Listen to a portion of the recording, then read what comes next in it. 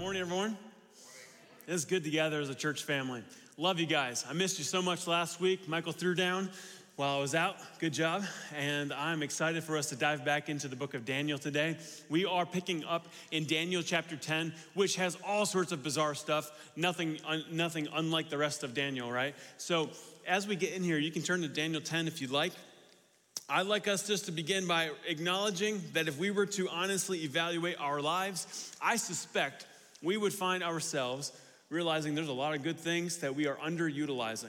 Things that we have bought, like possessions or even our own physical bodies, that we are underperforming in all sorts of ways. For instance, maybe you have a brand new MacBook, but you only use it to check email or something, right? This thing that has like more technology in it than they had when they sent people to the moon 50, 60, 70 years ago, whenever that was. And you're just using it for something really simple. Maybe you have an SUV, and the commercials for this car like have it winding all over the place, going through puddles and everything, but you're like, I'm just gonna drive it to Food Lion and back. You know, maybe that you have like old school, well, it could be anything. I'm thinking of like a camera that Lynn and I used to have. We used to each have our own DSLR cameras. And before that was like better technology in our phones to take better pictures. And we would use it for all sorts of things. But we're not professionals, so we're using it for like taking pictures of our food and, other places and things that we went to, visited and all that stuff. But it definitely did not maximize like all the different details and the settings that you can have. I'm like, I don't know what these are. I'll just use auto for everything, right? And couldn't really maximize what that camera was for. There's study Bibles that we all have that we might not be reading. There's collecting dust. But inside those are unpacking the wonderful truths of Scripture.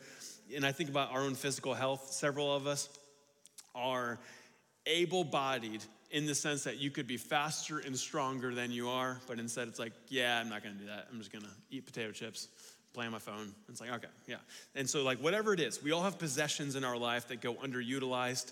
And I suspect, I wanna challenge you with this, that the greatest area in your spiritual life that goes underutilized is prayer, the weapon of prayer. To use this as a means to fight spiritual battles and to connect with God and to grow in your faith. There are all sorts of ways that we can try to find solutions in our life. And if we're honest, we tend to get to prayer a little later in the whole breakdown, the flow chart, right? First, you might talk to a friend about a problem. First, you might Google it. First or second, third, fourth, somewhere in there. Eventually, you're like, you know what? I haven't hit any answers. Let me just pray about it. So my challenge for us is to recognize that as believers, we have unhindered access to God Almighty. We can talk to him about anything. We can plead with him for breakthrough, to move, to open doors. And yet if we audit our lives, for instance, even our own time, we might find that if we're honest, we give time, energy, all sorts of things to everything else other than prayer. Today with Daniel 10, we relook at Daniel's prayer life. The things that we missed in Daniel 7 or 8 or 9, getting all mixed up here. When we discussed prayer then 3 weeks ago, if you weren't paying attention or didn't apply things or you weren't here, today we relook at very similar things in a different story with a unique vision. So if you have your Bibles, as I mentioned, you can open to Daniel 10. This chapter is one of the most unique in Scripture because it gives us a glimpse into the weapon of prayer in spiritual warfare. And it also reveals, get this, parts or the functions and the hierarchy of God's angelic warriors. In this chapter is potentially an appearance of Christ before he's born. In this chapter, we get the idea of spirit princes over nations that are both assigned by God to his angels as well as Satan to his demons. And we also see a prophetic vision of a great conflict against God's people that occurred to the Jews, and it extends to the future little horn that we've talked about, aka the beast, aka the Antichrist, and that earthly kingdom at the end, and it is all conquered by the victorious Jesus Christ at his return. So this is quite the chapter. It sets that up, actually. That last portion I mentioned is primarily explained in chapter 11, but nonetheless, this is all that's happening here. This is the fourth and final vision that Daniel received. In its entirety would be chapters 10 and 11, and I'll throw 12 in there too. And so all three of these final chapters are the same story. We only have time for chapter 10. And mostly this sets up the context and the stage for the vision that he does receive that we'll talk through in the future weeks here. So Daniel 10, starting in verse 1, let's just start working through this and see where we're at. Again, this has a lot of fun stuff that gives support, random sentences or phrases that support like a whole field of theology that we're not going to get into all those different dynamics because I really want to filter this through the lens of prayer and the exhortation from God to strengthen and deepen our prayer life. But we do see these things in here, and we are going to talk about it to some degree, but not nearly to the length that some of you may want to or that I personally enjoy looking at. So Daniel 10, verse 1, it says this: in the third year of Cyrus, king of Persia, a word was revealed to Daniel, who was named Belshazzar. And the word was true, and it was a great conflict.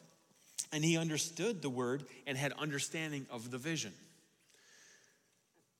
Verse 2 says, in those days, I, Daniel, was mourning for 3 weeks. I ate no delicacies, no meat or wine entered my mouth, nor did I anoint myself at all for the full 3 weeks. All right, let me pause here real quick. Again, we see that Daniel, similar to these other descriptions in other chapters, Daniel is praying for wisdom, for insight. He is withholding from certain foods. There's this physical posture similar to the other chapters. In this case, he specifically names the things, what is it, the different, the delicacies, the meat, the wine, right? This is like Texas de Brazil in Persia. And he is withholding from these things for 3 weeks to seek the Lord. He also withholds from anointing himself with all the oils that would be good to like make him smell good, help his skin be refreshed in the desert. And he's again, there's this physical posturing. If you recall, a few weeks ago we talked through it, and in that case, he literally faced toward Jerusalem. He was wearing, I believe he was wearing sackcloth, and he had ashes. And so like all these different physical posturing. Reason I bring this out is for most of us, when we pray, we're just like, Lord, this is what's going on. Or we're sitting with like a plate of food in front of us, and our prayer is something that sounds very repetitive from every day of our lives, of thanking him for the food, which it's good to thank him for food. But I'm reminded in this of the intensity that Daniel took his prayer life. And this story, this moment happens likely, because it's at the very end of his life, it likely happens after he was in the lion's den. And if I was him, like in my immaturity and youthfulness, I'd be thinking, listen, God, you're clearly with me. You preserve me in the lion's den. We're tight. So I'm just gonna eat all the meat and like talk with you. I don't need to fast necessarily because I already know like you're with me, you're protecting me. Daniel, this old battle axe, this guy who fought with the Lord, like sought him his whole life, lived with him, was used by him, is still choosing to have maximum spiritual disciplines in his prayer life. I love it. Like I'm personally challenged as if this is a biography on Daniel. With that said, now he gets into this, the outcome of all his prayers. And similar to the others, there's context setting it up. So at first he has this vision of this human-like figure, and then there's more after that. So let's just talk through this first part. Verse 4 says, and on the 24th day of the first month, as I was standing on the bank of the great river, that is the Tigris, so it's like probably 20 miles outside of Babylon or farther, but he's along this massive, famous river. I lifted up my eyes and looked, and behold, a man clothed in linen with a belt of fine gold from Uphaz around his waist, his body like beryl, his face like the appearance of lightning, his eyes like flaming torches, his arms and legs like the gleam of burnished bronze. And the sound of his words like the sound of a multitude. And I, Daniel, alone saw the vision. For the men who were with me did not see the vision, but a great trembling fell upon them, and they fled to hide themselves. Reminds me a little bit of when the Apostle Paul, when he was still Saul, he was on his way to Damascus, and Jesus shows up, and like only Saul is interacting with Jesus in that moment, and everyone else like was trembling and hid themselves or fell or something. I don't totally recall. It just reminds me of that. And it continues in verse 8. So I was left alone and saw this great vision, and no strength was left in me. My radiant appearance was fearfully changed, and I retained no strength. I didn't catch this in the first service, but he says he has this radiance appearance. This is after fasting for 3 weeks. I'm like, I would look like death. And you're like, ugh. But here he is. He's doing great. Verse 9. Then I heard the sound of his words, and as I heard the sound of his words, I fell on my face in deep sleep with my face to the ground. I don't know if that means passed out, but it's along those lines, right? So here he is. He has this vision of this figure that is over the river here, and we're not told who this heavenly person is. Some have said it's an angel. Some have said it's probably the angel Gabriel of all the different angels. And then others have said this is a Christophany. This is an appearance of Jesus. And I'm prone to lean towards this last one if you take that whoever this figure is here is not the same one that in a moment we read touches him and wakes him up. And I say that because this description is so interesting. The language is so parallel to Ezekiel and Revelation. For instance, Revelation 1 says this.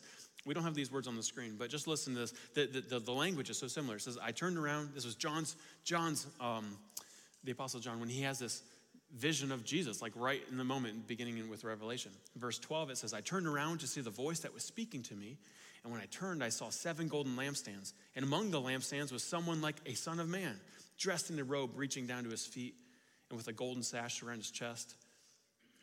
The hair on his head was white like wool, as white as snow, and his eyes were like blazing fire, and his feet were like bronze glowing in a furnace, and his voice was like the sound of rushing waters. In his right hand he held 7 stars, and coming out of his mouth was a sharp, double-edged sword. His face was like the sun shining in all its brilliance. Regardless of, like, we know Revelation 1 is the Son of Man. This is Jesus in that account. In this one, there's a lot of parallel language, and I find that to be sort of a fascinating detail, but we're going to just keep moving through the story here.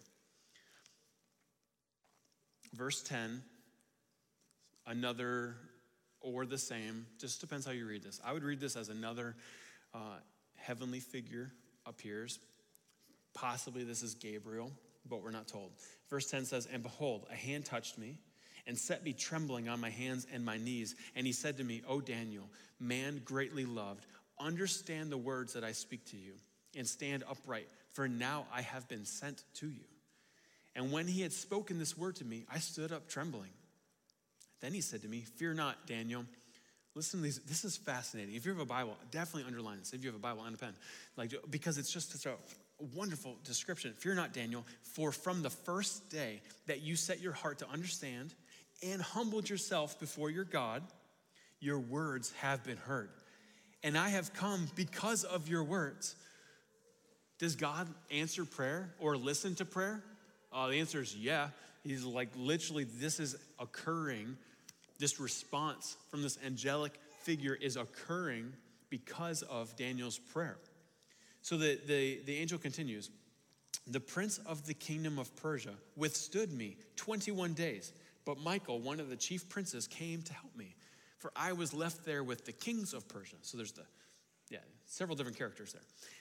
And came to make you understand, so I came to make you to understand what is to happen to your people in the latter days. For the vision is for the days yet to come. Okay, let's just pause there for a moment, because there's a whole bunch of different characters that if you're unfamiliar with the Bible, like I don't even know who these people are. And in fact, there's certain phrases that are only used here. And often these phrases are then like extrapolated out into different theology like conversations about how angels work, demons, spiritual warfare, and all that kind of stuff. What I like to do is talk through some of these because on one hand, it is, if you're a learner like me, I love learning. This is just amazing details to talk through. But then also this has value within our faith as we think about the glimpse behind what happens when we pray and how does God work and what is the interaction there. So we get a little bit of this. So let's talk through this. First of all, Daniel, he starts praying on this matter, and what happens? Well, an angel is sent with the message. He's going to give it. But then the angel gets delayed by this character, the Prince of Persia. And then another character, an archangel named Michael, shows up to help the messenger angel overcome the Prince of Persia who is stopping him. And after they get victory over the enemy, the angel continues on his way to Daniel. All right, so let's talk through a few of these different people. First of all, Michael. What is his role? Well, we read of Michael, and his name is used in a few different places in Scripture. And in Jude 9 specifically, he's called an archangel, which means first chief angel. So it seems, based on this passage and a few others, for instance, even Daniel chapter 12, verse 1, his role, he is assigned by God to serve as the chief angelic warrior to protect Israel against Satan's spiritual forces who want to decimate God's chosen people. Well, we see this in Daniel 12:1. It says this, "At that time shall arise Michael, the great prince who has charge of your people, and there shall be a time of trouble, such as never has been." Again, probably a reference to the tribulation, because it's that time frame where there's great distress and trouble that has never happened like it in all of history.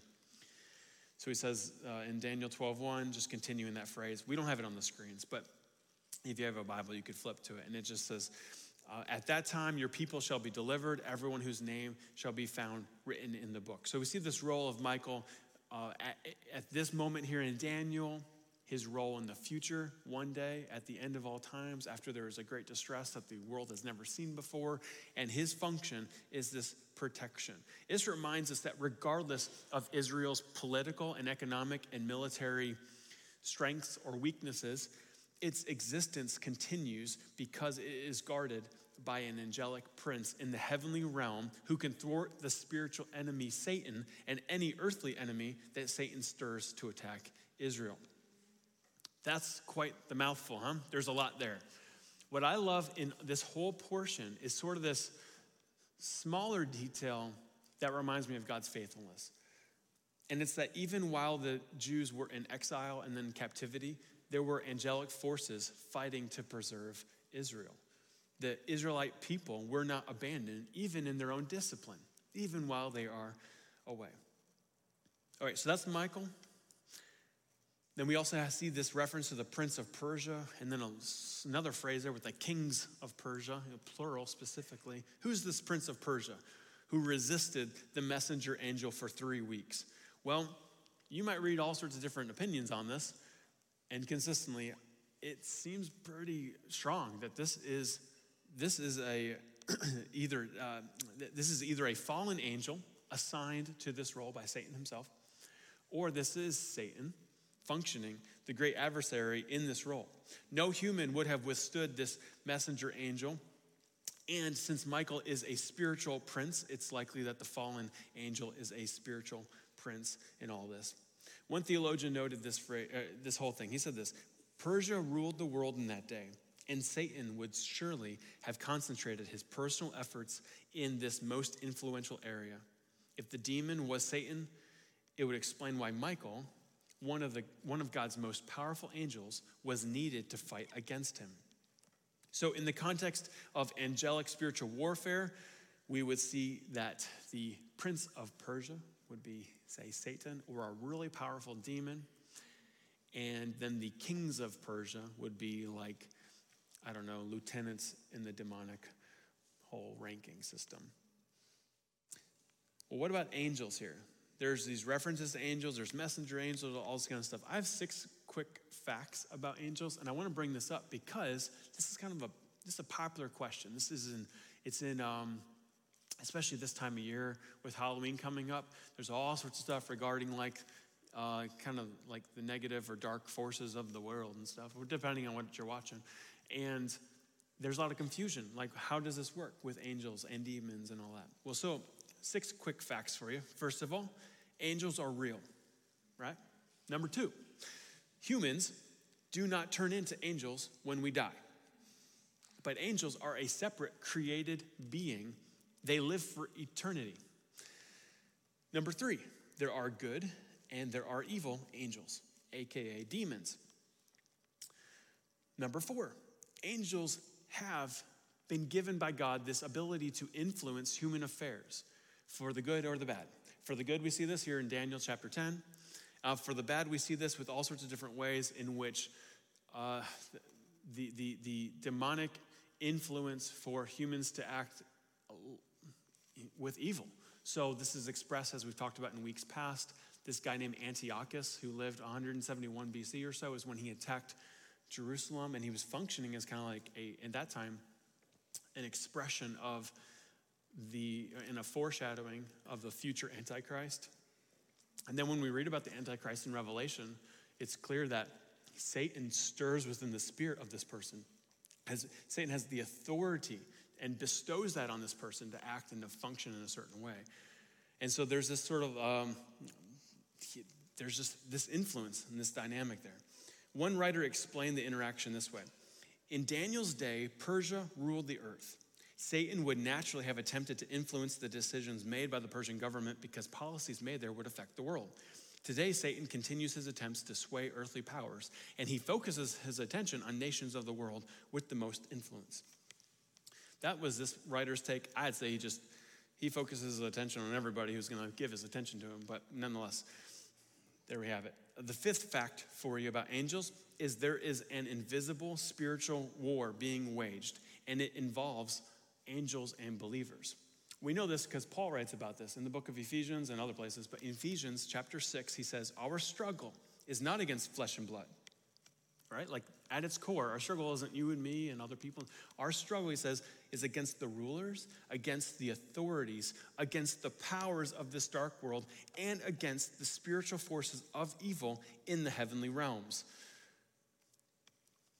It's a reminder there is a war going on that we do not see. Even if you get really good glasses, like you just can't see it, and it's happening behind the scenes. Number 6, last fact here, is that God's angels act on behalf of his saints. We, as believers today. In this story, they are instrumental in delivering this message to Daniel. And then different passages, we see this in the book of Acts. Let's see, an angel arrives to Peter, helps him get out of prison at one point. I love the phrasing, but this might be Jesus himself. Let me look it up real quick. In 2 Timothy 4, at the very end, Paul says this. He's talking about how he's been abandoned by everybody. And then he says, but the Lord stood by me and strengthened me so that through me the message might be fully proclaimed and all the Gentiles might hear it. I thought there was a reference to an angel, but it's not in this one. Nonetheless, you have the role of angels are they serve and they function and they come alongside and they strengthen believers even today.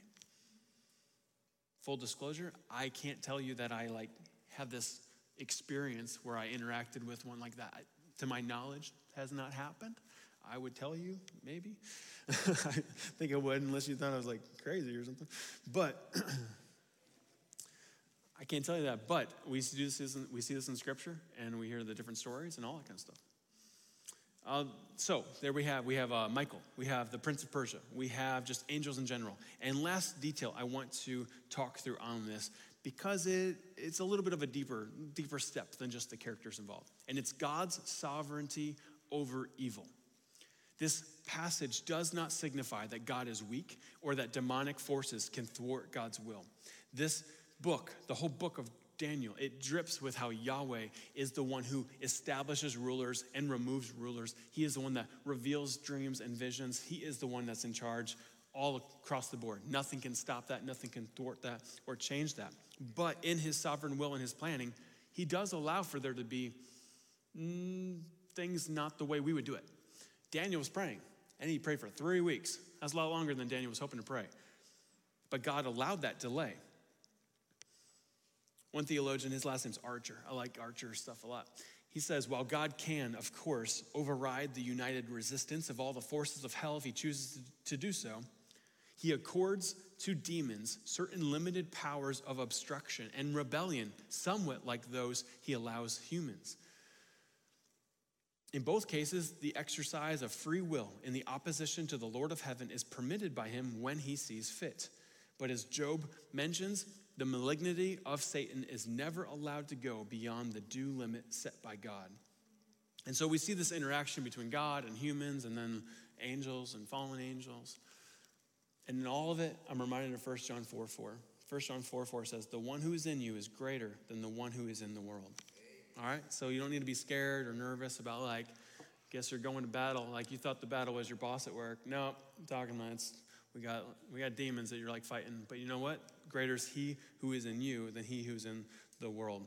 And who is in you? Well, we're reminded that our God, our Savior, Jesus, he resurrected, he reigns, he rules, and he's the one, as we see in Revelation, he's the only one worthy to open that scroll, and therefore we worship him. Well, the story continues. Let's just finish out the story a little bit. There's a little bit to wrap up here, and then I'll explain how it connects with prayer again. Verse 15 says, when he had spoken to me according to these words, I turned my face toward the ground, and I was mute. Daniel goes through the ringer with all these different visions and stuff. This chapter, he's just all sorts of stuff. Verse 16, and behold, one in the likeness of the children of man touched my lips. Then I opened my mouth and I spoke. I said to him who stood before me, oh, my Lord, by reason of the vision, pains have come upon me, and I retain no strength. How can my Lord's servant talk with my Lord? For now no strength remains in me, and no breath is left in me. Again, one having the appearance of a man touched me and strengthened me. And he said, O man greatly loved, fear not. Peace be with you. Be strong and of good courage. It's a great verse, by the way. Underline that, highlight that, memorize that. You can always use that. Craig, thanks for sending that to me a month ago. It's a great verse. Verse 20 says, or it continues. Verse 19 continues. And as he spoke to me, I was strengthened. And I said, let my Lord speak, for you have strengthened me. Then he said, do you know why I have come to you? But now I will return to fight against the prince of Persia. And when I go out, behold, the prince of Greece will come. But I will tell you what is inscribed in the book of truth. There is none who contends by my side against these, except Michael, your prince. And verse 1 of chapter 11 says, and as for me, in the first year of Darius the Mede, I stood up to confirm and strengthen him. And then we see just the rest of chapter 11, which we'll discuss next time, and 12. It starts to get into a lengthy prophetic explanation of how these events, like the next series of rulers and their functions. And there's a lot of good takeaways with all that. Within this section, we can see how the prince of Persia is an angelic enemy to God. And the prince of Greece is too. The evil spirit would be influencing behind the scenes with all sorts of ways, but one of the ways it was most made manifest, as I mentioned ago, is with Antiochus IV, who went into the temple and killed the pig there in the middle of the temple and set up that statue. I believe to Zeus, but I can't recall if that was him or the one that came in AD 70. Eventually, if you recall, the Romans, they conquered Greece and they would rule, and their empire was the one that Jesus was born into. And it's reasonable that Satan and his forces were determined to try and thwart Israel's return from captivity and to stop them from rebuilding the city, the temple, the walls, and all that, because the eventual birth of the Savior was imminent. So what difference does this make for us today? Well, Daniel's prayer life is a fantastic model, both in his sacrifice and in his devotion in prayer. This whole vision and response from some of God's mightiest angels, it's all happening because Daniel was begging the Lord and interceding and asking for clarity on this matter for his people. I'm reminded of Romans 5, 1 and 2, which talks about the role that Jesus has in what this plays. It says, therefore, since we have been justified through faith, again, not our good works, not being a nice person, but we are justified before God through our faith, we have peace with God through our Lord Jesus Christ, through whom we have gained access by faith into this grace in which we now stand. We have access to our God. And this involves all sorts of things, but it definitely involves prayer. Access to God by the blood of Jesus Christ. We can ask anything of our Father. He listens. He understands. Oftentimes, we may pray things and he will answer them differently than we prayed. You know, we are human. We're not always perfect in how we're praying. But he commands us to pray. He calls us to pray. And he moves and he works in response to prayer. Just as even in this story where it says, like, because you prayed, like, that's why I'm coming back. That's why I'm coming to you. And so let me challenge us to be serious in our prayer, not to be flippant when we do it, but to strengthen in our prayer, both in quantity, like the amount we pray, and also in quality, that we wouldn't pray just like simple phrases, although simple is fine. My kids pray simple prayers all the time. Simple is fine. But to the degree that you can deepen and strengthen and work, quote unquote, prayer muscles, let us be faithful to do so. A few weeks ago, I mentioned prayer. We talked about it. And I love that we get to circle back on this with Daniel, because the question I'm thinking is like, has your prayer life substantially changed in the last 3 weeks since we talked about it last? For me, I've thought about a couple things. I mean, I preached it too, but I don't always remember everything like preaching on weeks later. And I've been able to incorporate some of those dynamics, such as trying to begin with acknowledging who God is and thanking him at the very beginning. But there have been several things that have been, troubling my heart for some stuff in some ways with situations in your lives and things in my own life. And I haven't fasted on any of them in the last 3 weeks. I've prayed a lot, but I haven't fasted. And I read this and thought, well, here I am, like circling back on prayer, and I haven't taken this to a degree that it probably needs to be, particularly on certain things. And I wonder if you're similar. In fact, as I think about time, I have spent way more time on entertainment than I have in prayer. Like, I found a show I liked, I watched the whole thing, and all the whole season. And it's like, but have I prayed for 8 hours? Well, maybe. But like in the last 3 weeks, yeah. But not in the devoted and dedicated sort of way that I would think, and the attention that I gave to like a TV show. And so this, when it comes to, say, fasting and being serious in our prayer, let's look at the giants of our faith. Moses, David, Esther, Daniel, Paul, Jesus. They all understood the need to get alone with God, to fast, to pray, to be disciplined in this way. And likewise, we should too. So, how about Trenton, you and the team? How about you guys come back on up here? As they're getting settled, let me just ask you some questions. What is stopping you or holding you back from making prayer more central in your life? If you'd say, well, I just don't know how to pray, I'd say, well, hey, that's great. I would love to teach you.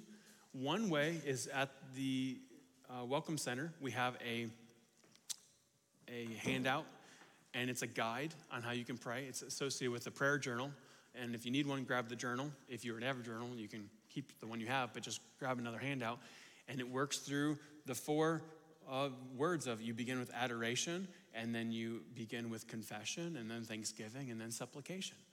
That's a great guide, and that'll really deepen your prayer life. Or if you're saying, I'd like to learn this from others, in the same way you want to see how others might do some random task or hobby.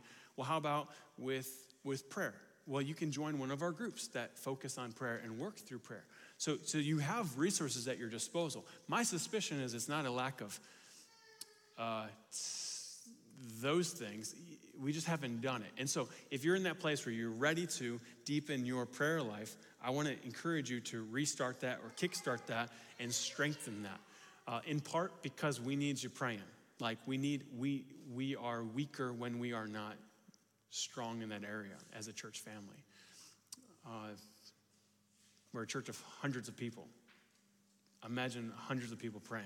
That'd be amazing. Instead, there's like 20. So to have like a church full of prayer warriors, let's do it. That's my encouragement for you. And my prayer for you is that you will have a holy conviction, and you have no clue where this has come from, but it's come from the Lord, where he would burn in your heart, that you have to deepen in this area. And that you will also see him encouraging you that he is answering, and it will like keep the momentum going.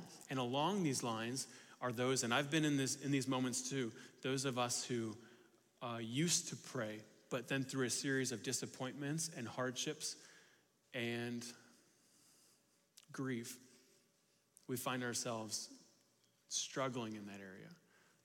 Like, why pray if these great burdens still happened to me? And my heart and my prayer for you, I'm literally praying for your prayer life, right? Is that you will be rejuvenated, and that the joy and the fervor you once had, maybe when you were a teenager or a young adult or 6 months ago, who knows, that it would be reignited by the Holy Spirit himself, not from any other thing. So with that said, let me conclude this time by taking this to the Lord in prayer.